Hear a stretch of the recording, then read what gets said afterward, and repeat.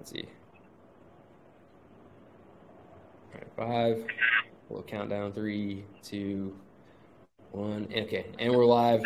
Welcome everybody back to the Bottom of the Ninth podcast. I'm your host, Elijah Rodriguez, and today we're here with Katy native Carson Lance. What's going on, Carson? Doing all right. Hopefully I don't lose service out here. I hope not. Where are you driving through? I guide up here in north central Oklahoma during duck season. Yeah, nice. So you kind of just – the funny thing is my girlfriend's from Owasso. Oh, yeah. Yeah, way out there. She went to OSU, so she's always trying to get me to Oklahoma, and I haven't really got out there yet, though. That's around the same area that I hunt all the time. Really? Yeah, Owasso. Owasso, yeah. She's always trying to get me to Stillwater, and I'm like, I don't know. I don't know if I can make it out there. Fun place, man. Don't sneeze. I mean, coming from a guy from San Antonio, you know, I'd rather be in Stillwater. No, that's rough, dude. I don't know. Honestly, I might think I might have to agree with you. Sometimes San Antonio can get on my nerves. A little too much. All right, man. So tell us about you, man. Where are you from originally? I know I said Katy, but I want you to elaborate a little bit. Yeah, so I'm from Katy, Texas. Native, born and raised. Now I currently live in Dallas area.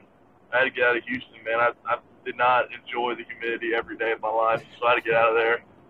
Yeah. So you're from Katy. You went to Katy High School, yeah? Yeah, Katy High School. Katy High School, and you were a two-sport player. You played football and baseball, yeah? Yep, I played football 4 years and baseball 4 years. I played basketball for a couple and golf for one. Damn, you're a little bit of everything. I mean, multi-sport athlete over here. So biggest regret is quitting golf for sure. Golf, yeah, dude. Well, I'm let's not talk about golf because I'm horrid at golf. I'm so bad.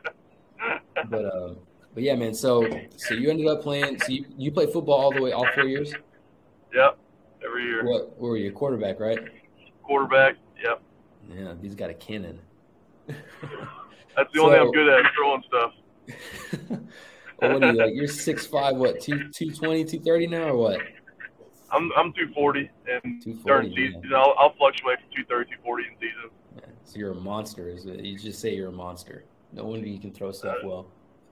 Size has always been a benefit for me. I wish speed was, but size has always been there. So out of high school, man, so obviously you're 6'5", right? So a lot of our listeners are obviously, players or guys that are coming up and playing games. So out of high school, was there ever a point when you thought like you were going to go play college football over baseball? Were you going to try to do both at any point?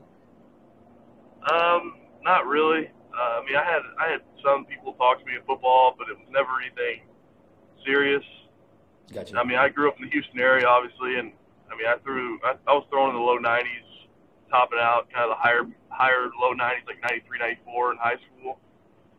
So I mean, I had more connections in the baseball world than football, so I never really. Football for me was just it was fun because I went to Katy High School, obviously.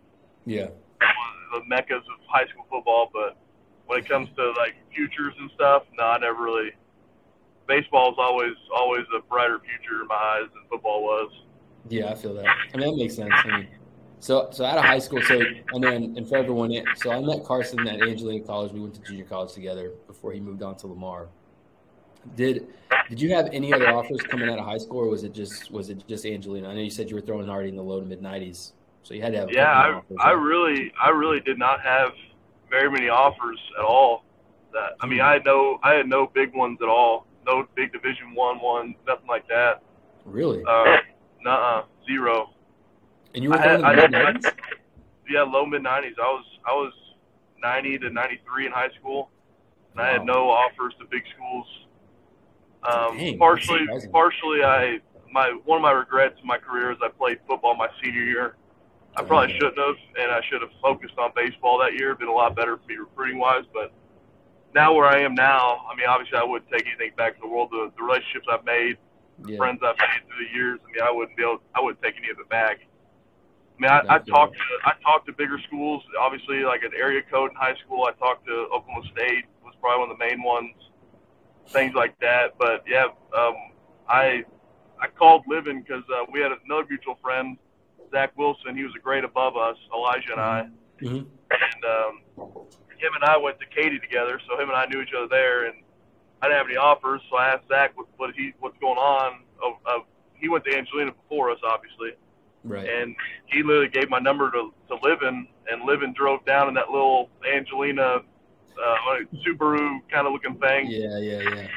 And he drove down, and all he did was watch a bullpen and offer me on the spot. And that was it. This is history. There you go, man. Yeah. Honestly, the wild thing is, like, I talked to King, and I talked to Estrada, and it's like a lot of the visits were kind of like that, man. They were like on the spot, like random, like just like weird, like they just showed up one day and were like, yeah, this is what we're gonna do. That kind of that kind of fits the mold, honestly. And I mean, you just mentioned John King and Estrada. I mean, you know this pitching too. You had Estrada at third base. I mean, the dude locked it down for 2 years. Oh yeah. I mean, there was no competition for that position for 2 years at Angelina just because he was that good at third base. And then you got John King, guy throwing low 90s from the left side. Yeah. I mean, you just think how many players in the Houston area alone, just the Houston area, that just slip through the cracks, that don't even get looked at from the bigger schools. Dude, I mean, yeah, a prime example is you and King. These guys are, you're 6'5", dude, throwing low 90s. I don't know how that slipped, to be quite honest with you. King too. I mean, King told me that he didn't throw that hard. He said he was throwing like low mid 80s coming out of high school. So I mean, maybe, I don't know. That might have slipped through, but even as a lefty, it might have been a little different. I don't know. But I mean, heck, the year we saw him, his sophomore year, our freshman year, that guy he was a dude. That's what I told him. I was like, man, he was like, I guess people, because I forgot what he said. He was like, well, I guess like people didn't see like the full potential. And I was like, dude, at least when I saw you pitch, I was like, this guy's a guy. He's a dude. Yeah, no, he's a dude. And I was like, come on now. Okay, so you end up, you take the offer from Angelina, obviously. You go up there. So how would you describe your first year at Angelina? How'd that go? Well, first year that's probably one of my favorite teams I've ever played with in my life, ever. That first year was such a fun group, and man, you could think back on it. We had an unbelievable team. Unbelievable team. I personally didn't contribute as much as I would love to. I had a really good fall that year, and then I got hurt in the spring. I had that really bad tendonitis throughout my whole arm, essentially. Yeah. Right. And I mean, we really were just one game away from going to Colorado that year. I know. And I always remember that San Jack start my freshman year in the finals. That was after John King threw the 9-inning shutout was it a shutout? I knew he threw all 9. It was a complete game. Yeah, I think he threw. Yeah, we won 2-0. I think it was. I think it was a shutout. It was a complete game shutout versus San Jack. And dude, for people that don't know, Region 14 in Texas, San Jack is. I mean, they have 4 or 5 guys drafted all the time. You know. Straight out of Chicago. I mean, they're stacked always. Always stacked. Yeah, that was the game I always remember. I was still kind of hurt, but I had so much adrenaline that my first 3 innings I was sitting like 93, 95, just dominating. Once that adrenaline wore off, I was throwing 84, 86, getting rocked around. Dude, yeah, I remember that because you started off so hot.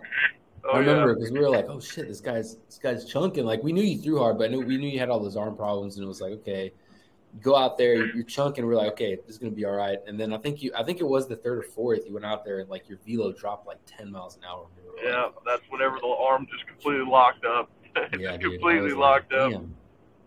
Yeah, I think I went in after you that game, and I think I was just throwing so monumentally slower that it threw him off for a bit, and then they started rocking me around here. Honestly, I think that's what happened. Honestly. No, man, you got that hook on you. I remember the hook. I could throw it. I threw that little ephus. Oh, yeah, that thing was nasty.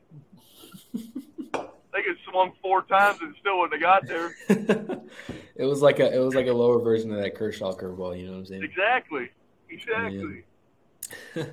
But yeah, so your first year, good year. That's kind of the thing, man. I've talked to a lot of guys, and like, what would your take be on going the JUCO route? Because a lot of people, I talked to King about it, talked to a couple other dudes about it. The JUCO route is sometimes like frowned upon. What's your opinion? Obviously, I know you have a solid opinion because it did you well. What's your opinion on going JUCO?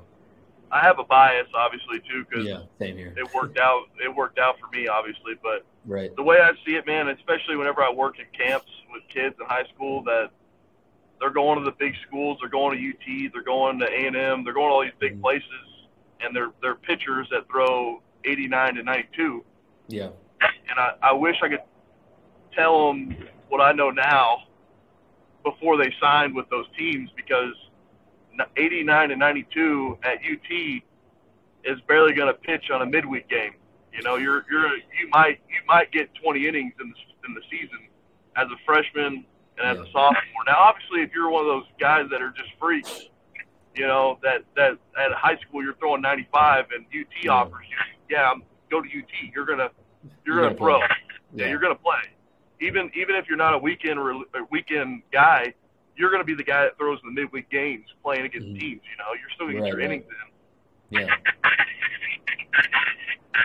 Oh. Did you hear that? No, I didn't. What was that? That was my maps yelling at me about a wreck coming up. But yeah, no, I tend to agree with you, man. There, I mean, because there's a lot of kids these days, dude, that they're all about the status quo of like just going big D1, and like sometimes that doesn't actually benefit you much because you sit on the bench for 3 years. Exactly, sometimes and longer. The biggest thing too at junior college is that there's so many more perks, including not including the playing time. Obviously, you can play a lot more and develop in those years when you're a freshman and sophomore. Right. But also, if you were a guy that professional scouts were looking at in high school, and then you have an unbelievable freshman year, yeah, you get drafted. If you didn't have an unbelievable freshman year, you had an unbelievable sophomore year, you get drafted. And at Division I, you don't have that option. You know, you got to stay there the whole time. Yeah, you're there for 3. Well, I think you got to be there for 3. Yeah. It's 3 years and 21 years old, 1 and 2 or something like that. Yeah. So I think it's got to be 3. I think it's 3 years now. If I'm not mistaken. So good to know. That's something I really preach out here, man. Is like junior college is not something to be like to frown upon. I mean, there's some hella good junior college players and competition out there. I mean, we saw it. I mean, you've seen it. I mean, oh man, dude, it's ridiculous. I've seen some of the best teams I've ever seen. Yeah, that's what I'm saying. They were all JUCO guys, and then being in pro ball. I don't know if John King touched on this, but in pro ball, dude, I mean, the percentage of guys that are from JUCOs, I wish I knew the exact number. I really do, because I bet you it's over 50% or close to it. It's got to be. Because we have a thing. I was in Detroit, and if you were a bandit, man, everybody kind of knew it.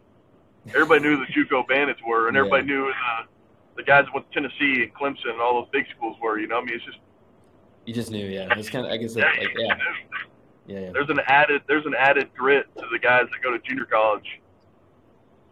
I feel that. I guess that's something I can't really speak to that, but I'm going to take your word on it. I believe it. I feel like it's just you got a different aura about you. You can just feel it. Oh yeah, just you've been through it. You know the bad days. You know the tough times. The real tough. You know all that. You've already done it. You've been through the grind, bro. Oh yeah. All right, man. Exactly. You went into Mr. Buns' lunchroom. I forgot about that, dude. Oh man.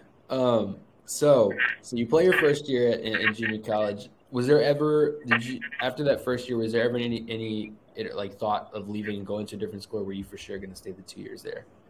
I was going to stay for my second year there. Yeah. Yeah. I mean, I guess that makes sense. You didn't get a lot of innings. You were hurt. Good chunk. You wanted to have a full season. Yeah. Yeah. All right. So second season comes. You definitely had played a bigger part. I think that's when I actually saw you. I don't know if you were like at your full potential, but you were definitely there, man. You were playing a lot. You're throwing hard. You were owning for a bit. How did that second year play out for you, in your opinion? Well, I'm sure this part of the story you probably don't even know, but my sophomore year fall, I wasn't even going to make the team. I was going to be a redshirt. No way. Yeah, I was going to be a redshirt that sophomore year, and oh damn, I didn't know that. I don't know if you remember Macho. Yeah. Macho pulled me aside, and dude, I'm not gonna lie to you, man. That guy, he just kind of messed with my head and my mental game of going about pitching. And I still give him credit to this day he turned my career around at Temple. Yeah. Temple was whenever I started, and I was obnoxiously dominant that Livin couldn't redshirt me in a sense. I don't think I went to that game, but I heard about it. Yeah, and that was honestly where it all turned around for me was Macho, and that guy did a lot for me just by giving me like a 5-minute pep talk. I mean, I nearly ran through a wall afterwards almost. Yeah. Well, I mean, dude, with your body, how hard you throw, all the potential is there. From a coaching stance, like I would be the same way. I'd be like, dude, you have to figure this out. There's too much potential in your body and your talent level to like not fully be there. You know what I'm saying? I would have said Yeah, I the would same. say the biggest thing was I was too worried on the stuff I couldn't control at that time. I was just too focused on all that stuff, and just when you go out, you got your time to shine. You just got to do it. Yeah, I feel that, man. So you went out. I don't know. Did you get a lot of? So the recruiting process the second year, obviously, you have to move on the next year after junior college. Did you have a lot of early offers that year, going into the fall? I had offers to SFA pretty much my whole career, freshman and sophomore year. Yeah. In and out. I mean, they offered me 3 or 4 separate times. Okay. And they just every time I tried to accept it, they kept hearing rumors and stuff about if I was hurt or not. They would never even ask me, and they would just pull it. They were the first person I called whenever I committed to Lamar. And I said, I can't wait to see y'all next year. So Lamar felt right. Was that the best fit for you? I mean, I had that sophomore year at Angelina, I did really well. You did. I mean, my numbers were nuts that year. Yeah, they were. You were shut down. But I think every time you took the mound that year, it was pretty much like that people were struggling, dude. You were. I didn't have. There was only one game I didn't finish. I didn't have a complete game against Navarro. That was the only one. Okay. Yeah. That makes sense. Yeah. But yeah, it was so late in that recruiting process for our class that all the big schools didn't have any money left. Yeah. So I had was really like the Southland, and I had some whack schools at the time offered me. But yeah, I went to Lamar. I met Will Davis, my head coach there. It's his first year head coach. Right. I obviously love Vincent Beck Stadium, the stadium at Beaumont. Yeah. The wind is always blowing straight into home plate, about 30 miles an hour at least. Yeah, the pitcher's park, baby. So as a pitcher, I mean, obviously that spoke enough to me, you know. Yeah, no, I agree. I mean, would you rather it be blowing straight out like McLean, or would you rather it be blowing in? Exactly. I mean, I'm not going to Sam Houston. I'll tell you that. No shot. So you end up going to Lamar. You finished off the year solid. How hard were you throwing out? I don't even remember. I think you were like mid 90s probably. Yeah, that second year. You were chunking. Yeah, I was. I don't know what was going on, and I still suffer from this issue today. I don't know why this happens, but my velocity always started around 88 to 90, and then it just gradually got to where I was sitting 94, 95 eventually. Huh. Is it like you just pressing yourself, or is that something that it just happens? Man, I really don't know, because it's like throwing a bullpen. You know, like right. I'll be throwing a bullpen to get ready for season. Yeah. And if there's not a hitter and an umpire in there, I'm grunting 86. Like just trying to get it over there as fast as I can, you know. Yeah. But then the second you throw a hitter and an umpire in there, the numbers completely change. I just don't know what it is.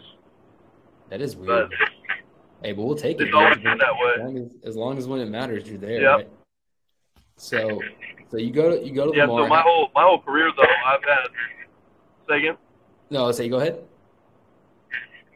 I was just saying, like my whole career, my velo charts have been from like. I remember there was one time at Detroit, I had a pitching coordinator come to me and say, "Man, we really work on this." And I was like, "What are you talking about?" Because this after a start I actually did really well in, and he looked at my velo chart, and my fastball was 87 to 96. What? The range, bro. What? That's crazy, dude. Yeah, it's just and from the beginning of the game to the end of the game, I mean, it would just gradually just get higher and higher all the way through, and I would top out at the 100th pitch of the game. I don't know. It's just the way. I don't know. Everybody's body works a little different. That's true. I don't know. Yep. That's crazy though, dude. 87 to 96. Yep. It was against the Staten Island. What was their match? The Yankees. Staten Island Yankees. Oh, damn. I did that. Yep. Wow. So, bro, that is wild. I don't know if I've ever seen. I mean, you got the guys that like, and this is something I don't really know if it's legit. You got some of the like starters in the big leagues and obviously in pro ball that throw like starters that'll probably sit like 88, 91. Obviously, I don't know if they pace themselves to throw that, but I'm sure they throw harder. Is that somewhere like where you're at, or is it like, or you just can't, like, at this point you just don't even know? Like, it's kind of one of those things where it's like, so Man, like I tell you, like I've done longer warm ups. I've done like different types of warm ups where I'd focus more on speed throughout the whole warm up before the start. Yeah. I've tried it all, and for some reason that first inning it'll be, I might top out at 91, 92.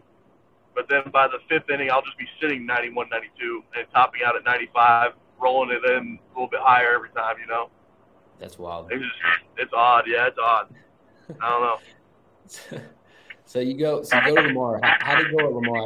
I didn't really keep up with your stats, but obviously you did well enough to get drafted eventually. So how did that first – well, let's just tie – how did your tenure go at Lamar? So the year at Lamar, I was very highly looked at from the pro standpoint. Yeah. But the fall, there was two starters that just, flat out just beat me out. I got nothing. Yeah. I can't say anything else. One of them didn't have a single walk in the whole fall. Wow. And he won the spot. You know, he won the Friday job for sure. Yeah. You know, he beat me. There's nothing wrong with it. And he's one of my best friends today. His name's Tanner Driscoll. He's an unbelievable pitcher. Yeah. I've heard the name. Yep. And so that happened, and I ended up being the Sunday guy at the very beginning of the season. Ended up working my way into the Friday role, and then at the end of the year, a lot of things just kind of just built up, you know, all throughout the whole season. You know how it is. You're around the same guys all the time, and stuff happens. And I had a lot of compounding walks going throughout the very last, like my last 5 or 6 starts. I had a lot of walks. I think I had like 20 walks in the last 3 starts. Okay. Oh, damn. I still would only give up like, 4 runs in those 3 starts, but that still just doesn't look great with pro scouts. Yeah, they don't dig the walks. So they don't do that at all. So you ended up were you at Lamar for 1 or 2 years? Just one.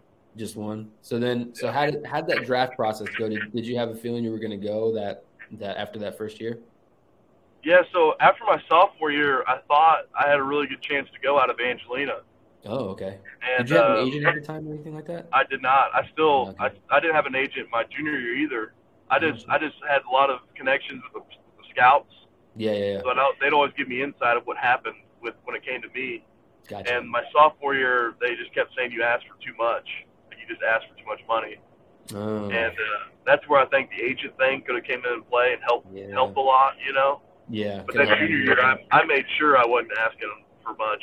That junior year, I was making sure that I'm going. Like, I was the guy that had a mindset that I wasn't going to play. I wasn't going to school for school. I was going to school so I could play baseball and further the career that way. Yeah, absolutely. That makes sense. So if I want to be a professional baseball player, I need to start playing professional baseball. You know. Yeah, that makes sense.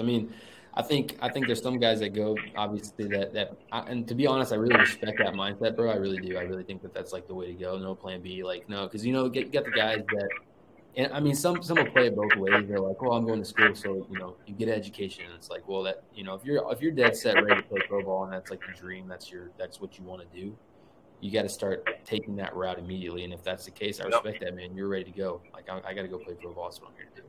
You know what I'm saying?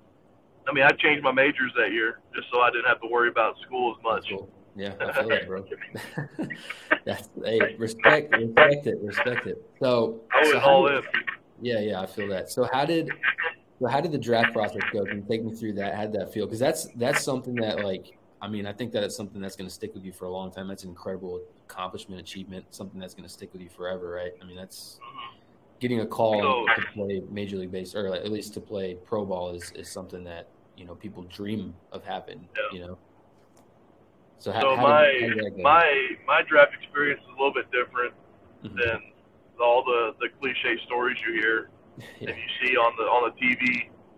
I ended up getting drafted in the 16th round by the Tigers, and that's the third day of the draft. I obviously knew I wasn't going the first day of the draft, so I didn't even worry about it. I was just so excited about that second day because that's whenever I had all my calls. I had probably 6-7 teams telling me that, hey, what do you want to go for the second day? We want to get you the second day. Because the biggest stat that I had that was going for me with the past 2 seasons I played was my strikeout per 9. Yeah. My strikeout per 9 was the best the stat I had. Yeah.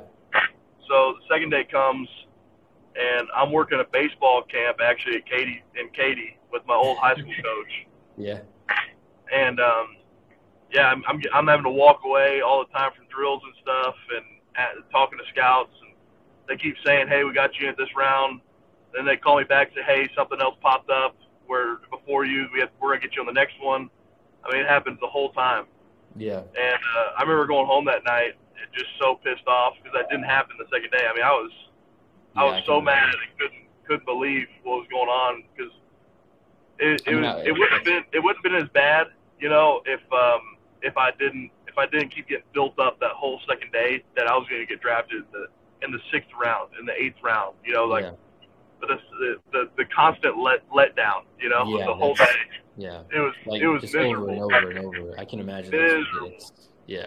So then, the next day I go out there, and one thing about being a baseball player that you have to have for any of the kids listening to this is if you have any struggles with flushing history, that's the one skill I would tell you to worry about or work on every day is being able to screw up or something bad happen to you with all aspects of life, and just be able to wake up the next day and move on. You don't let it wear on you, because in baseball, if you let yesterday's game wear on you, today's game you're gonna be miserable. It's bad, right? So I show up the next day, and we're working this camp, and I'm not even looking at my phone today. Like I had like 3 or 4 calls on my phone. I was like, dude, if they're going to draft me, they're going to draft me. I don't even care at this point. Yeah.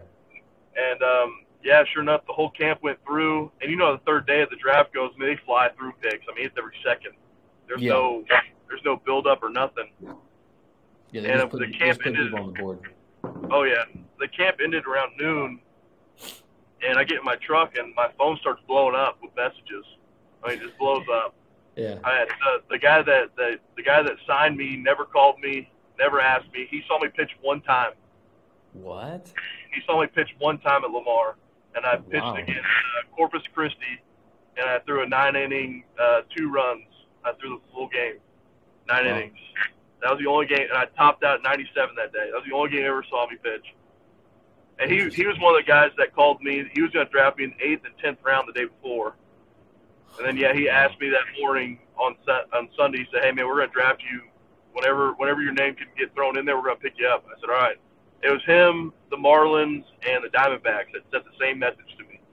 Whenever your name pops up on our list, we're going to pick you up. And they all sent me the max. And the max in the third day was I think it was 125 or 150. I can't remember what it was. But like I said, man, the money wasn't what I wanted to be in professional baseball. You know, that was it, you know, at this point. And I think that's at that point, it isn't even about the money. It's like, I want to play. You know what I'm saying? I think whenever the third day comes, it's baseball. There's people that make it in the third day. Actually, in my draft class alone, off the top of my head, I might miss a couple guys, maybe. But Will Vest made the big leagues, and he was the 12th rounder. And Drew Carlton made the big leagues. Drew Carlton actually made the big leagues first of anybody in my draft class. He was the 31st round pick. Wow.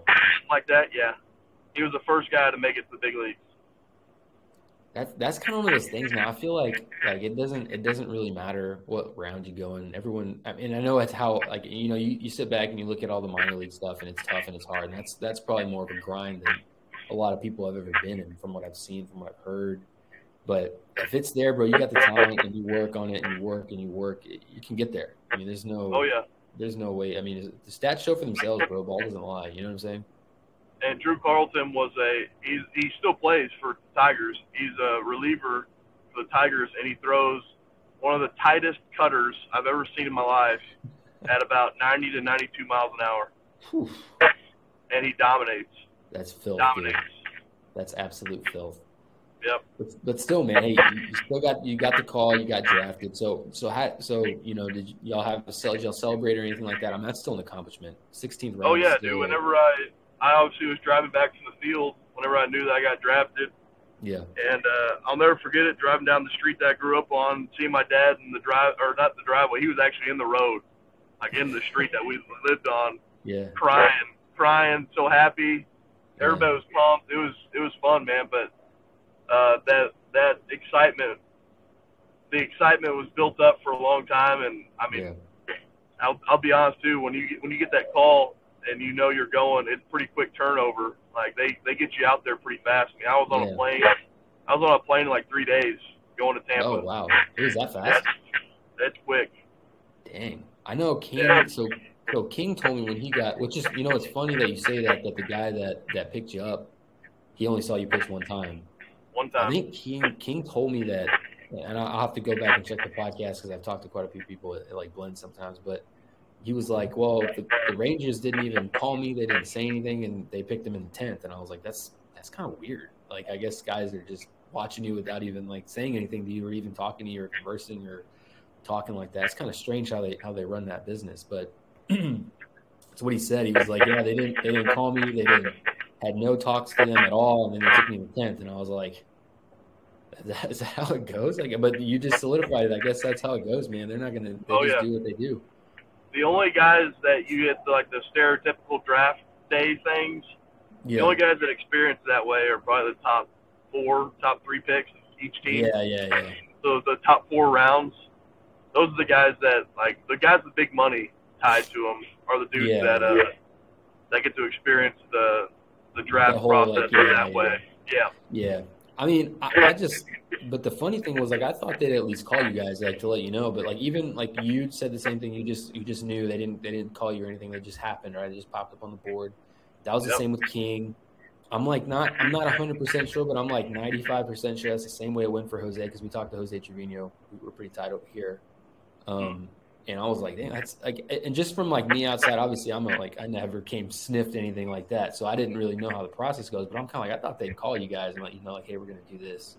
But no, it's just like, you just watch the boards and see where you pop up, I guess. Oh yeah. I mean, I'm sure King had calls from other teams throughout the draft saying, cause like what happens, or what I experienced happened was, I got the Diamondbacks, they would call me and they'd say, hey, we got you in the 6th round for $200,000. Is that enough? Yeah. And then I say yes. They go, okay, sounds good. And then they tell the next guy, hey, Carson said he's good for this number in this round. And then whether or not that happens, it might be you versus another guy. So it's kind of like a little competition there too. Where I mean, like my 2nd round pick, 2nd round in my draft class was like $1.2 million. And he ended up signing for $800,000 because he was a junior college kid. The thing is, though, like, what if the Detroit called me saying, hey, we want to pick you in the 2nd round, what's your number? And I say, well, the slot's $1.2 million. Yeah. Like, I want $1.2 million. Well, they're obviously going to take the other guy underneath me because he's going to ask for $400,000 less.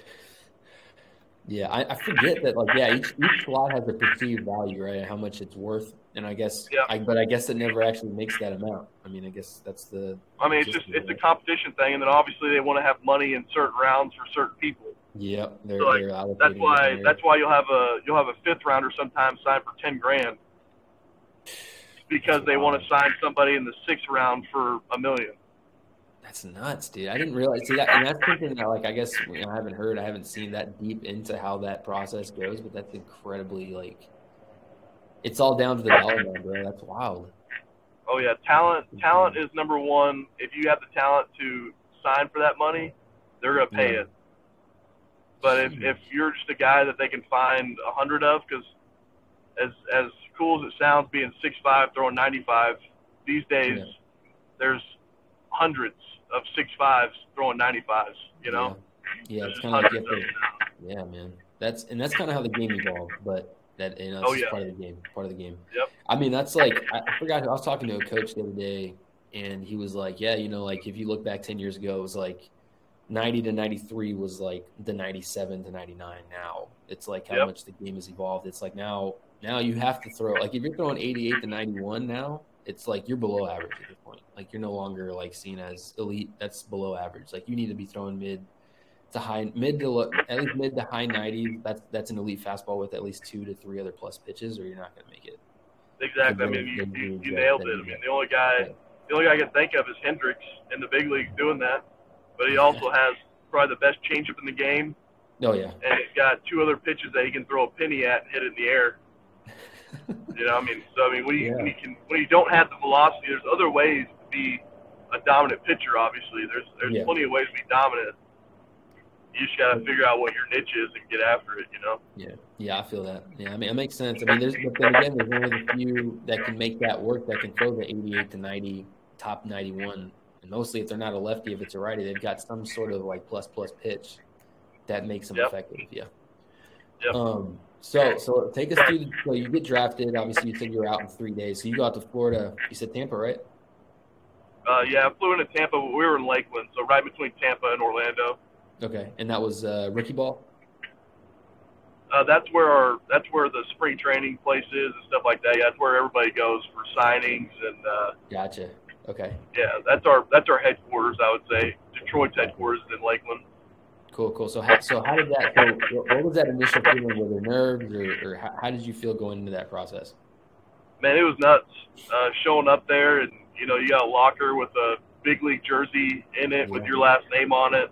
That's nuts. It's pretty crazy, and they're just showing you around. And I love Detroit for giving me the opportunity they gave me. But man, I'll tell you right now, the worst thing, the biggest gut punch I've ever had in my life was whenever I signed. They gave you a hat to wear while you're signing, Yeah. And the hat that they had was a Velcro back New Era. What? Swear. Velcro back New Era. And I was like, you know what? It's for the picture, whatever. I'll do it. And I put it on, signed it, didn't think anything of it, right? Next day I show up for physicals. They run you through physicals. Then once you're done with physicals, they give you your locker. Yeah. And you get your locker and you have all your stuff in there and everything like that. Well, I look up at the hats, and they gave me 2 Velcro back Detroit hats. I mean, if you ask anybody that plays or that played the years I played, so they got rid of the Velcro backs in 19. So anybody that was in the Florida League from 2000 whatever to 19, ask them about it. I'll tell you right now, they will think they'll say I 100% remember it. It was the laughing stock of the whole league. I mean, dude, we got made fun of, man. It was that bad. Really?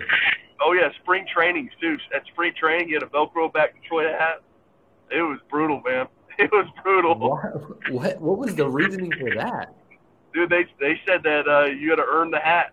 You had the New Era hat that everybody wore. And the only way that you could have it is if you were, 1, a big leaguer, or 2, you were playing in the big league game. But if you weren't a big leaguer, you had to wear the Velcro hat in spring training, regardless if you were going to the big league game and playing in spring training. Dude, that Velcro hat, man. I looked at it. I'm like, this is a joke, right? Like, am I getting punked right now? Dude, is there cameras set up somewhere? Dude, no, that would be. I'd be a little bit pissed. I'm not gonna lie to you. I'd be pretty. Oh yeah, dude. You're just, you finally signed with a big league team. They're gonna hand you a Velcro hat. Like, this is tough. And okay, so was it only the Tigers that did that, or was that actually? I believe the Phillies might have too. I could be completely wrong, but I think the Phillies did too. But they got rid of them before I got there. Okay. Yeah. Well, I think that might be a little bit. That's too much, man. Like, you're a professional baseball player. Give me a real damn hat. Come on now. I mean, honestly, yeah. Come on, I agree. That's ridiculous. So you go out. You're wearing a Velcro hat apparently, and you pitch. So how did that first? So you weren't injured or anything. So you went straight out. So did they have you guys like alternating innings, almost like the JUCO route, where like you get 2, or was there designated guys they had as starters and you kind of float with it, or was it like everyone's getting 2, 2, 2, 2, or something like that? So yeah, that first when you first get there, they have a thing called short season A ball, right? Which is like advanced rookie ball, and then you have your GCL teams is what we had at Arizona AZL, which is just plain rookie ball. That's what everybody knows is rookie ball. Yeah. And you throw bullpens. Everybody knows if you're a starter or reliever, and you also have your own assignments depending on what you did in the season. So I was at Lamar, and I can't remember the number. Let's just say I had 90 innings or whatever it was, Right. So they have me slotted for 90 innings, and they don't want me to just throw 200 innings throughout the whole year. Right. Yeah. So me and the sixth rounder named Brad Bass from Notre Dame, him and I were both starters, and they sent us up to short season A-ball. We piggybacked every game. So he would go 3 and I would go 3, just to keep our pitch count for the year down, essentially. Yeah. That makes sense. So that short A-ball, how so I know y'all, so you probably signed what it was June, right? You get drafted in June, you say you leave 3 days later. How long does that short ball season go? Through July or August, or is it longer than that? Yeah, so a short season A-ball throughout the rest of the season. It's a half season. Okay. So it's pretty much like summer league baseball for college, like college summer league stuff. Gotcha. Okay, that makes sense. So, and how did that go for you? Was the talent that much better? So did you see a big difference in the talent from you're playing? Because you're playing D1, obviously. You're in Southland. It's a little bit of a lower conference, but you're still seeing the big guys. There's still talent in there. There's no doubting that, right? Oh, yeah. Was there a big jump from going out and pitching, against, let's say you're pitching against Corpus and all these guys, and then hopping into pro ball and you're playing against probably Dominicans and all these guys that are just monsters? Was there a big talent difference? Did you change anything in your style pitching or anything like that? No, not really. My first summer, actually, I had probably the best pitching I've ever done in my life was that first summer of professional baseball. That was probably the best I've ever done in my life. And it wasn't talent, I would say, between professional baseball and the Southland that I noticed more than approaches. Hitting in professional baseball, especially the higher up you go, because, like, if you want to skip ahead to now, I mean, like, the approaches that people have in the plate that I face now are so much more advanced than what the 22-year-old does at Corpus Christi. Yeah. Like, you don't look at their mouths and, like, spit coming out of their mouth when it's 3-1 because they know the fastball's coming. Yeah. Like those guys nowadays, like if they get the 3-1 count and I'm throwing a fastball, like I'm trying to either dot it or I'm just gassing it up. And it's like if they miss it, they miss it. If I throw a ball, I walk. Like, it's just different. Yeah. It's the mentality thing, I think, is the biggest difference, not necessarily talent. Because I still, to this day, McNeese State in 2017 was the hardest 1 through 9 lineup I've ever faced, ever. Wow. Well, McNeese is no slack. They're pretty solid. McNeese is a solid team. They were the best 1 through 9 lineup I've ever had to face. I mean, it was 10 to 12 pitch at bats every time. Just tough outs all the way through. It's tough all the way through, and they'll steal every bag. They'll bunt from first to third. I mean, they're a tough lineup. So I don't want to say the talent is what makes it different. I think it's more of approach. Yeah. Because in pro ball, obviously, especially the minor leagues, as a hitter, you want to make the big leagues. And the only way to make the big leagues is doubles and home runs. Yeah, that's what they look for. You got to hit doubles and you got to hit home runs. And if you can't do one of those two things, you got to steal a bunch of bases and you got to be an unbelievable defender. Yeah. That's how you make the big leagues, So as a pitcher, it's honestly easier because you get a lot more swings that probably shouldn't have been swung at, or in a style like they were going for a fence. They're going for a fence on an 0-2 count, like you didn't get that in McNeese, Yeah, it's different. I think that makes more sense. Obviously, it's the plate discipline, the way that there's what pitches they're choosing to swing at, all that, and that makes it tough on a pitcher. I mean, I think that's like the hardest thing to do is throw to these guys when they have the most advanced plate discipline, plate approach, pitch selection out there. It's like, shit, what am I going to throw these guys? That would make me nervous now, and I'm nowhere near the level that you were at. I'm like, shit, what am I supposed to do? Yeah, it's a mind game every time. But at this level, though, dude, it's gotten to the point where hitters and pitchers look at each other, and when they step in the box, you stay on the rubber. It's like war, is what it is. It's who's the bigger man, and it's just the mindset that you have when it goes through it. It's unbelievable. That's the addiction I have, is that mindset. I believe it. So you finished your first year, your short ball. So then did you go to spring training the year after that short ball finishes? Yep, I went to spring training the next year. Okay. Excited, ready to go. And I did not make the roster opening up going into that first full season in low A. Okay. Did not make it, so I was in extended spring training, and just like in junior college. I mean, it's nothing I haven't done before. It's just competition, and you're just playing. It's just that's the way it goes, and either sit there and pout about it, or you buckle down, and you go after it, and my whole stint at Detroit, I really didn't have that great of a career, I guess you could say. I mean, I had a lot of walks, essentially, is my biggest thing. I mean, I'd come out of the season with 30 to 40 walks, and that you just can't do that, you know. Can't happen, yeah. I mean, obviously, I had some rough times where they were sending me all over the place. Like in 2019, I went 64 days straight with no off days, just because I was getting moved from one team to another team to the next team to this team to this team. And it's just, I mean, obviously you can think of excuses of why it didn't happen, but yeah, just more stories I just walked through me guys those first 2 years. Damn, they had you going for 64 days. Is that like, I guess when you count off days, does that mean you like not travel? Off days are just like your days where you don't have a game. Like that was 64 days in a row. I went to a baseball game that day. Did that take a toll on you at all? Oh yeah, dude, it's just every time you get on that bus, gosh, and you look at it, you're staring at a 14-hour bus ride or something right in the mouth. I mean, it's just, you talk about a toll. That's an understatement of what you go through with that. I can't even imagine, dude. That's rough. But it's part of it, you know. It's just the way it goes, and you gotta try to trick yourself into enjoying it. You find other things you can do. I mean, guys play cards all the time on those bus rides. You get Netflix shows. I mean, I watched all of Sons of Anarchy this year. All my bus trips, you know. You just try to find things to get your brain off it, you know. Yeah, the traveling, man, that's tough. I can't imagine. That's rough. And it's bus. You're not playing, bro. You're not flying. You're riding in a bus. Oh yeah. Sheesh. So I know. So you said you had 2 years in Detroit, right? So then what happened after that 2 years and transitioned into where you're playing at now? Yeah. So I was drafted in 17, played that, and I played 18, 19. So I had 2.5 seasons under my belt there, and I came for spring training in 2020. Obviously, everybody knows what happened there. Yeah, and then I go home. I get sent home, and I threw one bullpen in that spring training.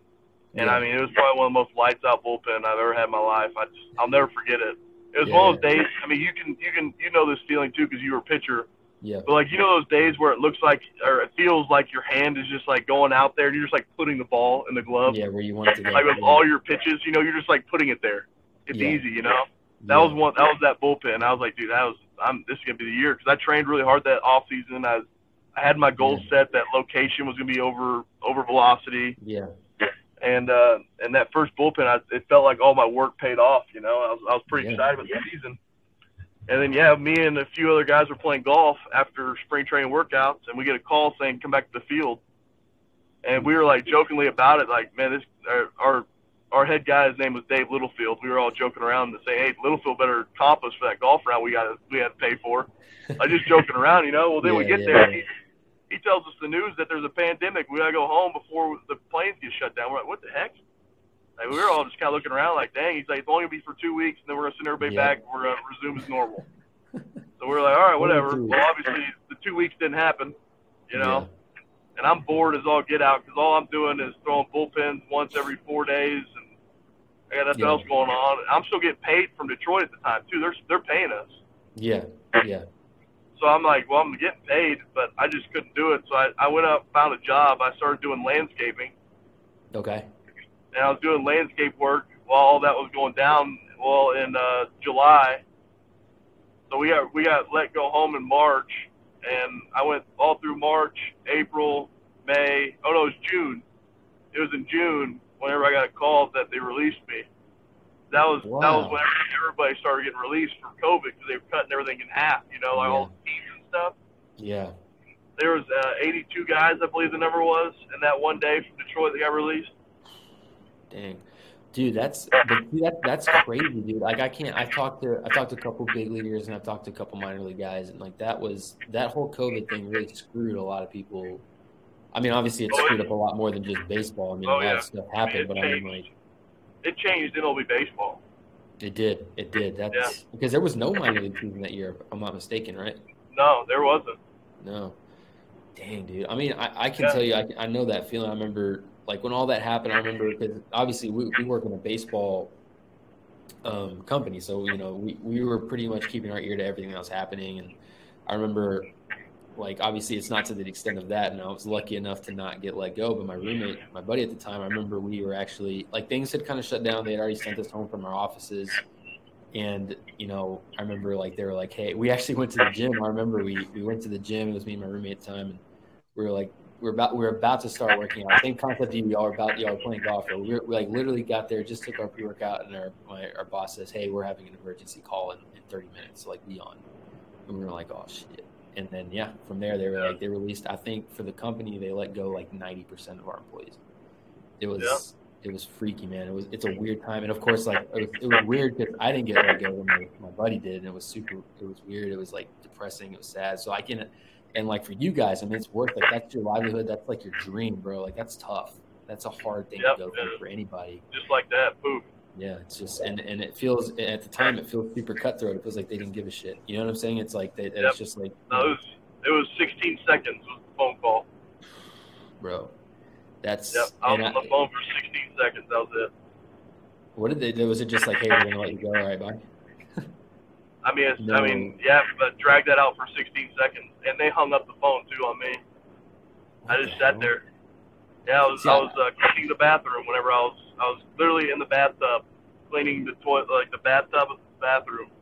And I had the phone out, and I just sat there in that bathroom, just looking at the wall, essentially, like what the heck just happened. Yeah. So kind of passing through that, I mean, like obviously that changed the game for everybody. I mean, everyone that was involved in Major League Baseball. I remember, King was telling me about it. It was like, they said two weeks. Like you just said the same thing. 2 weeks, we'll be back, and they didn't. And that's like, damn, dude. Like so let's say, so that happened, and obviously you're still playing ball. So how did you transform to that? Was it like I'm not gonna like let this go. I'm gonna keep pushing. Like there's got to be somewhere for me to play. Like that kind of deal. Like did you go out there and did you find another place to play? How'd that whole process go? So I was doing the landscape stuff before I released, and right. So I kept doing that, and I just wasn't happy, man. I feel it. I believe it. I wasn't happy, and I enjoyed the guys I worked with. I enjoyed the work. I learned a lot of stuff that I still do for family and friends today. Yeah. But I wasn't ready to be done. If you know what I mean. I wasn't ready for baseball to be over. Yeah. Yeah, I mean, I was still competing at a high level. I knew I could do it, and I just didn't love it. So I went out, and I asked a friend named Rusty Pendergrass is his name. Yeah. Him and J.R. Salinas, they're both scouts for the Diamondbacks. Yeah. And I asked them, I said, hey, what should I do? And both of them said, you need to get an agent. That would be your best way to get back into baseball. Yeah. And J.R. Salinas gave me a name, and he gave me Billy Martin Jr., Billy Martin, the manager for the New York Yankees forever, his son. And I talked to Billy Martin, and he said, only this is what I can do. And about a month later, I was mowing a yard, and he calls me out of nowhere and says, hey, I got a team for you. You want to play? And I said, yes. He said, do you want to know how much they're going to pay you? I said, nope, just put me on the line. That's all I cared. Just give me the contract, I'll sign it. And, that day I stopped mowing yards, and I locked back in on training and get back after it. It was that fast. Wow. And that process didn't last very long. You was just like, I got you a contract, you ready to go? And you were like, hell yeah, I'm ready to go. I mean, it was because I met Billy Martin at a Buffalo Wild Wings one night and talked to him about everything, and pretty much doing what I'm doing right now on the podcast. Just told him the whole story, and he looked at my numbers and obviously saw the walks would be tough and stuff like that. Yeah. And it was probably 2 to 3 months, I'd say, since that Buffalo Wild Wings was just like no talk with them, nothing. And then bang, out of the blue, he just calls me, and I was literally mowing a yard. I was in the backyard of somebody's house mowing for him. Yeah. And boom, just like that, I'm back in it, Yeah, and who was that contract with? The Lincoln Saltdogs. Okay. And the American Association. Gotcha. Yeah. So I'm sure, like I said, like I know a couple guys that still play indie ball. Is it indie ball or is it an affiliate? Yeah, it's independent. Okay, yeah. So I know a couple guys. Like I play men's league on Sundays just to play around. I do that, and I got some guys a couple guys that go out there and pitch. Cause I catch. I'm just like a catcher. I can't throw for shit anymore. My arm's pretty much blown at this point. So I'll go out there and catch some dudes. So, but we got a couple guys that can chunk, man, that play indie ball. They'll play in the fall with us, and then they'll take off in the spring. But yeah, man, that's no slack either, bro. There's some guys that can ball out there. I mean, I've seen them. the American Association is probably the best talent all around when it comes to independent league baseball. I was shocked whenever I first got there. I mean, like this past season, I could throw some names out there: Matt Adams, Pete Cosma. I pitched against both guys. I mean, that's really? 17 years or 16 years of big league play between the two of them. Jeez. The beginning of the season last year in the American Association, it was a AAA level baseball. Really? Yep. That's how serious. I mean, you're not facing slaps in indie ball anymore. That place, but it's all because of COVID. Yeah, it's all because of COVID. It's all minor league guys. Yeah, it's all minor league players. It's all the guys that were just like me that got released during COVID. And I mean, you have so many teams just full of AAA and AA guys. I mean, full of AAA, AA guys. If you ever have the time or you're bored, just look at a team called the Kansas City Monarchs. Okay. They have, I mean, like they might have a AA guy on that team, and I have to face them 6 times a season. So that's a tough one. 12 times, 6 at home and 6 away. So 12 games I have to face them, and they might have one guy that played AA baseball, maybe. The rest of them are big leaguers and AAA guys. Bro, that's tough. But I mean, that's what you want, right? That's what you're looking for. Oh yeah, dude. I didn't have more fun this season than looking up in the box and seeing that guy up there. Yo. You still there? Yeah, you're here. You broke up though, so you're looking up. See, what did you see? So you're seeing all big league dudes. Yes, I mean, there was no more fun than looking up there and seeing Matt Adams, or I faced Guerrero's nephew for the past 2 seasons. Wow. His name was Gabby Guerrero. That guy, too, by the way, he is just like Vladdy and Vladdy Jr. I mean, the same body type, and there's no way that you can beat them with their hands. You just can't. Their hands are that good. They're too fast, yeah. They're too quick. They're always there, and for some reason, he just finds the middle of the bat all the time, you know? But like the names that I faced that have 2 to 3 years of big league time that nobody knows. I mean, there's guys in our league like that everywhere. I mean, we have 3 or 4 on our team every year. We had Buddy Bauman, one of the best pitchers I've ever seen in my life. He was on my team this year. Oh, he was unbelievable. He only had like 3 years of big league time. He was a lefty that threw like 94 to 96. He was unbelievable. That's just, man, that's like something that I've seen. You know, talking to King and I talked to Jose quite a bit, and we've got a couple other guys we've had on here is like, excuse me. So like the talent level and like the sheer, like almost like not luck. It's not luck. It's like how you have to show out at certain spots at the right time, at the right thing to make it to the big leagues. And then even in the big leagues, like the margin for error, like you watch games, like, and I'm, talking to these guys, I watch baseball a lot differently now. I kind of check like certain people's like, not mechanics, like their personas, the way they carry themselves. It's weird because like everything's so like the margin for error in professional baseball I've seen, and like it's so small because everyone is that good, dude. Like it's tiny. It's insane. Tiny. I'm like, and that's something that I think I took for granted. Like obviously I didn't think, like obviously me as a kid and like in junior college, like the dream is to play pro ball. I don't think I ever had it. Like I saw you and King and all these guys. I'm like, yeah, these guys got it. I was like, I'm not really there. But like you see it and you're like, oh my, like some of these guys, like I thought, coming from a small school, like I came from you came from Katy, that's a powerhouse, it's a huge public school. Coming from like where I came from, a small private school in like San Antonio, which is a big city, and like you see a couple guys here and there. You play against some guys that end up going and playing pro ball, but like you show up to like Angelina College, and you're like the game is so much bigger than you would have ever like thought it would possibly be, and like the sheer talent that some of these guys have, like you and King, and like seeing those guys at McLennan, and like even like going to St. Mary's, you see a couple guys here and there that are solid. Like I think like there's some dudes that like threw 96 and they just pop out of nowhere, and you're like, dude, this is insane. Like it's ridiculous. And like even that, like now looking past like minor league ball, like now you're playing indie ball and the talent is even there, and it's like the game is growing so much. It's nuts, dude. It's insane. COVID. It blew up independent baseball. It did. It exploded it because, I mean, you can go to just your everyday night game in Milwaukee and watch the Milwaukee Milkmen play the Chicago Dogs. Yeah. And you'll watch 6 big leaguers in that field. You will literally have 6 big leaguers on that field in Milwaukee. Yeah. That's nuts, dude. So So tell me this. So now you're playing indie ball, obviously. So now you're in the off season. When do you guys really like report? You know, what's the season like for you guys? What's an off season like for indie ball? What's that like? So the season itself is just like any other professional baseball. But it's shorter. So our season is long. So big league is 162 or something like that. Yeah. Minor league is 140 something. It's a little bit shorter, but not a lot. And then independent league, the American Association, I can only speak on alone, is 100 games. So you got 100 games. And it's just That's still a lot of baseball, yeah, it's still, I mean, 100 games in like 115 days. I mean, you don't have that many off days, you know? Yeah. I mean, if you and love the it, travel is miserable. Especially if you played for the team in Cleburne and you played for the team in Winnipeg, Canada. Oh, my God. I couldn't imagine that travel. So you playing, you're playing for that team.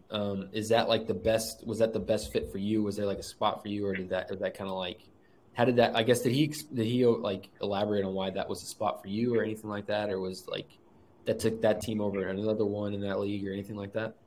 Yeah. So, Billy had a friend that took that job. I forget his first name, but I know his last name's Frisbee. Okay. I think his first name was James Frisbee. I think that's what it was. Okay. He was the new head coach at that team, or the manager, I should say. And about, I don't know, maybe 4 to 5 weeks before season starts, the dude got a job to be a big league batting practice pitcher with the Tigers, with the Detroit Tigers, you know? Wow. Yeah. So I get a call from him out of the blue, and I'm like, dude, did I just get released before I showed up? You know, like, that's what I was thinking. He's like, hey, man, I'm just letting you know that I got another job. I won't be the manager this year. I'm sorry. I just wanted you to hear it from me and not from somebody else. And I was like, man, congratulations on the new job, because being a big league batting practice coach or pitcher, I'll tell everybody out there, you get paid a lot of money. Oh, I bet. You get paid really well, especially if you got a Miguel Cabrera in the box.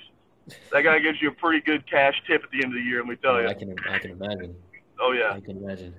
Well, I mean, but then the biggest blessing that ever happened to me happened, and I got Brett Jody, my manager now, and that guy has been unbelievable manager. I've told him many times, even this year when I talked to him about next year, I just told him straight up, like, the only way I don't play for you is if I get signed in an affiliate again. That's the only way I don't play for you. I'm not going anywhere else. Like, he is the best manager I've ever played for, ever. Well, hell, man, that's amazing. I mean, and you're playing with the guys that you love, bro. That makes it even sweeter, dude. Oh yeah, and dude, I've met so many. I mean, I have friends off of the Saltdogs team. Yeah. That I could honestly say they'll be lifetime friends. I believe it. Well, I mean, shit, y'all are traveling and y'all are bleeding and grinding together, dude, on these bus rides for 115 days a year. Y'all are gonna get close, man. You have to be. Oh yeah, you get real close, a little too close sometimes. So the goal now, so you're playing indie ball. Is the ultimate goal obviously to make it back to the? I mean, obviously the goal is to make it to the big leagues, right? But do you have like a plan, like a process on how you plan to get back to the big leagues? I know you said like this guy, your coach now, he's got quite a bit of connections. Is that kind of how it plays out? Do these guys, you play well, you perform well, you stand out? Do they make recs to like minor league teams to sign you to contracts? How does that whole thing work? So this is the part of baseball that I think you're going into more of opinions. Nobody, unless you get somebody that's in the recruiting process for affiliate baseball, that'd be the only word that I could honestly say I would take. Okay. Because I don't think anybody knows how it works. Not anybody. It's one of those things like you never know. So there's so many pieces involved. I mean, essentially for me, somebody's got to get hurt or quit or retire or get released. I mean, something's got to happen for a job to be open first. Right. Okay. And then they have to they have to be able to say, we don't have a guy to fill that spot. Like, we just don't have that guy. Right. And then they go to the independent league and they look around for talent there. Okay. So that's how it goes down. Okay. Mm-hmm. Well, I figured, and that's kind of one of the things I thought, but like you see, like, and that's the cool thing is like that's why I like talking to the minor league guys. I like talking to the pro guys that we can get, is because like there's so many, like you see the surface of the game and you see like all these trades and like I remember I was talking to Jose because he almost became because he was with the Rangers for a while and then he went to New York. But King also almost went to New York as well in that trade for Gallo and all that stuff that happened. And we were talking, and like that what you just said fits, because it's like for these trades that you see on TV, like these big blockbuster trades, like, you know, for the Sotos and for all this stuff for the Judge and all this, you see all these signings, but all you see is like the end result, right? You don't see the millions of other pieces and the minor league people that are affected, the guys that are moving here and there, the pieces. It's like a big grinding thing, bro. It's weird, but what you just said sums it up, dude. It's like for somebody to get there, there's a trickle effect, and it goes all the way through your club, and then it could also trickle into another club. It goes into another. It's nuts, dude. It's so crazy. It's insane. I would hate to have that job. Because I bet you it's every day. You have to look at the injury reports, the release reports. You got to look at everything. You got to know, if you work for the Yankees, you got to know what Toronto is doing every day. Oh yeah, you have to. You have to know that kind of stuff. That's your job. You know, if you don't know it, you're lacking now. You know, like you could be costing the Yankees some dime out there that nobody knows about. Yeah, dude, I believe it. But that's the game, bro. That's the beauty of the beast.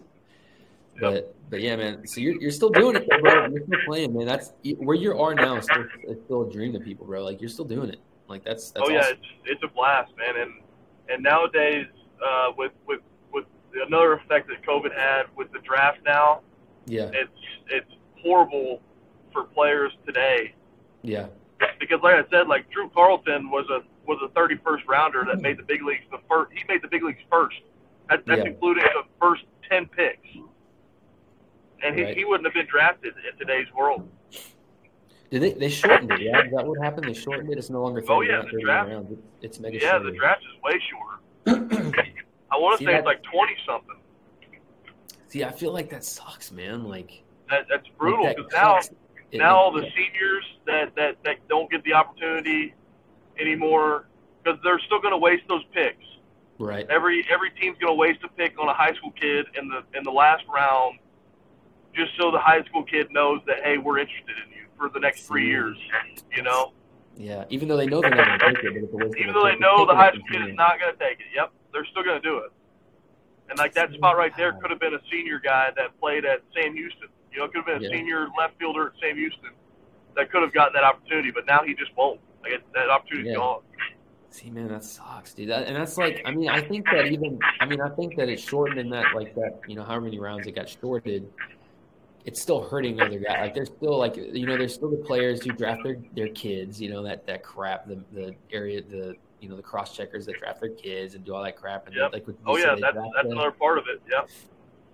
And I'm like, dude, come on, man. Like, really? Like, and that's part of the game, man. I guess it's something that, I mean, the game's flawed. Obviously, it's not perfect. Politics isn't everything. Oh yeah, yeah. I mean, it's part of the game, man. But like, you're still living it, bro. You're still out there, dude. Like, that's awesome, man. I'm gonna have to tune in more stuff. But yeah, dude. Like, you know, kind of piggybacking on like what you said earlier, like the bombs and stuff. I was talking to Estrada because like we both know Estrada was a stud. He was a monster. Like I'll tell him that to his face, even with all the shit. He was one of the best lockdown third basemen ever had. Oh yeah, but so we had him here, and I was like, I had never asked him. Like, you know, he was in San Antonio, so we hung out all the time with some guys here, and I went to games and stuff. And like what you said, I know you're a pitcher, but like what you said, you got to hit doubles and bombs. And I was like, what happened, man? Like, I asked him, like, no draft, like, because there's a couple guys there that were the same stature as him. Like, Brian Arias went to UTSA and he's playing with the Astros organization now. And I'm like, dude, what happened? He was like, dude, I just didn't hit home runs. I'm like, damn, dude, like, but like that's what they look for, dude. Like, and the game is big, dude. Like, they want those big bombs, they want the doubles, they want the exciting part. Like, if you're a singles guy, I feel like you're not going to get it. You know what I'm saying? I feel like. I mean, the thing is that Chris Estrada's the guy that gets screwed in the draft by all those political picks. He was the guy, like, he's the perfect person. He has all the tools. He's an unbelievable player. He has the baseball IQ. He had everything. Yep. But they probably picked 5 guys in that draft that they knew for a fact were not going to take it. They could have just given it to him, and they didn't. You know. Right. And now the path is for the Chris Estradas of the world. The path is to go to the Pecos League or something like that, where they get into indie ball for 2-3 years, and they have age on their side. That's the other benefit you have. Now you get to compete with guys that are my age, 27 to 35, with experience, and you're competing against them for 2-3 years. I mean, the development you can have in those 2-3 years is unbelievable. It's huge, yeah. And then at the end of the day, you're still 24. You know, I mean, that's huge. Yeah, You played 2 seasons of AA baseball, and you're only 24 years old. That's a hell of a piece to have on your resume, dude. Yeah, I mean, it's not over if you don't get drafted, is what I'm trying to say for guys today. Just because independent baseball is so good now. Yeah, I believe it. Like I said, I've seen guys, dude. We've got some guys that I know we got. Like this is, what's funny, dude, is like. So I told you we have that guy that plays Pecos League, but he'll come and play like the end of, I guess, like late summer. Whenever y'all season ends, he'll come and pitch. And I remember my, a guy that used to work here who runs the men's league team out there. He's like, "Hey, I got this guy coming, blah blah blah." And I'm like, "Oh, I don't know much about Pecos League, but if you got a real pitcher to come out here and pitch and I can catch him, I'm like pumped, right?" This dude's throwing like 94, 95, dude. And I'm like, this is no joke. Like, this is legit. And of course, these making all these men's league guys look like they've never swung a baseball bat before. Oh yeah. But dude, like that's why I'm like, I sit here and I'm like, if Carson's playing men's league, if Carson's playing indie ball, it can't be a joke. It can't be like it's got to be real out there, dude. Nobody's clowning around out there. No, it's real. You know who else is playing indie ball is Daniel Lingua, dude. I faced Daniel Lingua for the past 2 years. No way. Yeah, he plays for the Gary South Shore Railcats. Yeah, Railcats. Yeah. So apparently he said he didn't say. I mean, we looked it up the other day. He's played every position, dude. The dude balls. I believe it, man. I'm not gonna lie to you, man. The guy has had 2 unbelievable years too. I know. I've seen it. I was like, holy crap, the dude strokes, man. Like he rakes, he fields. He's a real deal. I got to get him on here too, because he's one of those guys, bro. Like when you finished that Prairie View, I was like, what do you, like? Okay, like maybe I don't know, like he was training. And I was like, every day he was like, I'm training. And I'm like, dang. And then he's out there, dude. I'm like, dang, this dude is legit. He's the real deal. Like he has really good plate awareness. I would say that's his best quality is he has really good plate awareness, and he's a switch hitter, very effective switch hitter. Yeah, that's insane. Well, we're approaching our time, Carson, so I appreciate you, man. You can stay on afterwards. You don't have to hang up right away, but I appreciate you coming on. And you're playing for what team again, so we can let everybody know they can tune in and watch you this spring. What's the name of the Lincoln Saltdogs. The Lincoln Saltdogs. So anybody listening, Mr. Carson Lance pitches for you're a starter now? You're still starter, yeah? No, I'm actually an 8th to 9th inning guy now. Ooh, I'm a setup or closer. I love it. Okay, I love the job now. I gotta ask. So do you just go out there and is it just like, are you a guy that throws every night, or are you kind of like an alternating night, or is it kind of only in certain situations, or are you pretty much closing or pitching? Man, that's another thing I love about Brett is he has so much feel for pitchers because he was a pitcher. Yeah. And if you go out one night, you throw, let's say, 12 pitches. Yeah. And it's a 3-1 ball game the next day, he comes down there, like face-to-face, he'll come down there and ask you, hey, are you good to go? They feel, And I mean, obviously, in those situations, I say yes every time. He put me in that ball game every time. I'll take the 3-1 ball games over the 8-0s any day of the week. Yeah. I mean, the 8-0s are nowhere near as exciting and like livening as a 3-1 game, or a 2-1 or a 1-0. Yep. But yeah, see, that's important, bro. That's important. I think, I was talking to King. I was asking him because that's something I think of. Like now, my arm's in shambles, so I'm kind of like, if they were like, "Hey, you got to throw every night," I'd be like, "Dude, I don't know if I can do it. I don't know." They're like, like King was telling me, is like, "Hey, like there can be strings, little tangents where you're throwing 3-4 nights in a row because he's a relief guy." And I'm like, dude, like that's insane. But like big league guys, coaches, it's no longer like, hey, how do you feel? It's like, we need you out here, do your job. Or like, no, so that's important. Bro. That guy actually takes the time to make sure that you're good. You're not gonna, overdo it, injure yourself, or like anything like that. That's big, dude. That's huge. But how do you like it? How do you like being down in the latter innings? Oh, dude, I fell in love with it. Honestly, I accidentally kind of rolled into it because I got moved to the bullpen. Yeah. My first year, and he just thought we needed help there, and I was kind of like the 4th to 5th starter on that lineup, so he moved me there, and then I eventually evolved into the setup guy that year, and there's nothing. I haven't felt that kind of rush that I've felt like that, and I don't know how long. And then also, like King just said, dude, I can play 3 nights in a row. I don't have to play every 5th day, So if I have a bad outing, I can pitch again tomorrow. Yeah, you'll bounce back. Exactly. See, I feel that. So that's kind of one of the things, bro. It's like the starter is like the starter. You're the guy, you know. It feels good, but at the same time, it's like if you have an outing, you're like, I gotta wait 5 days. Exactly. You got to sit on it for that long.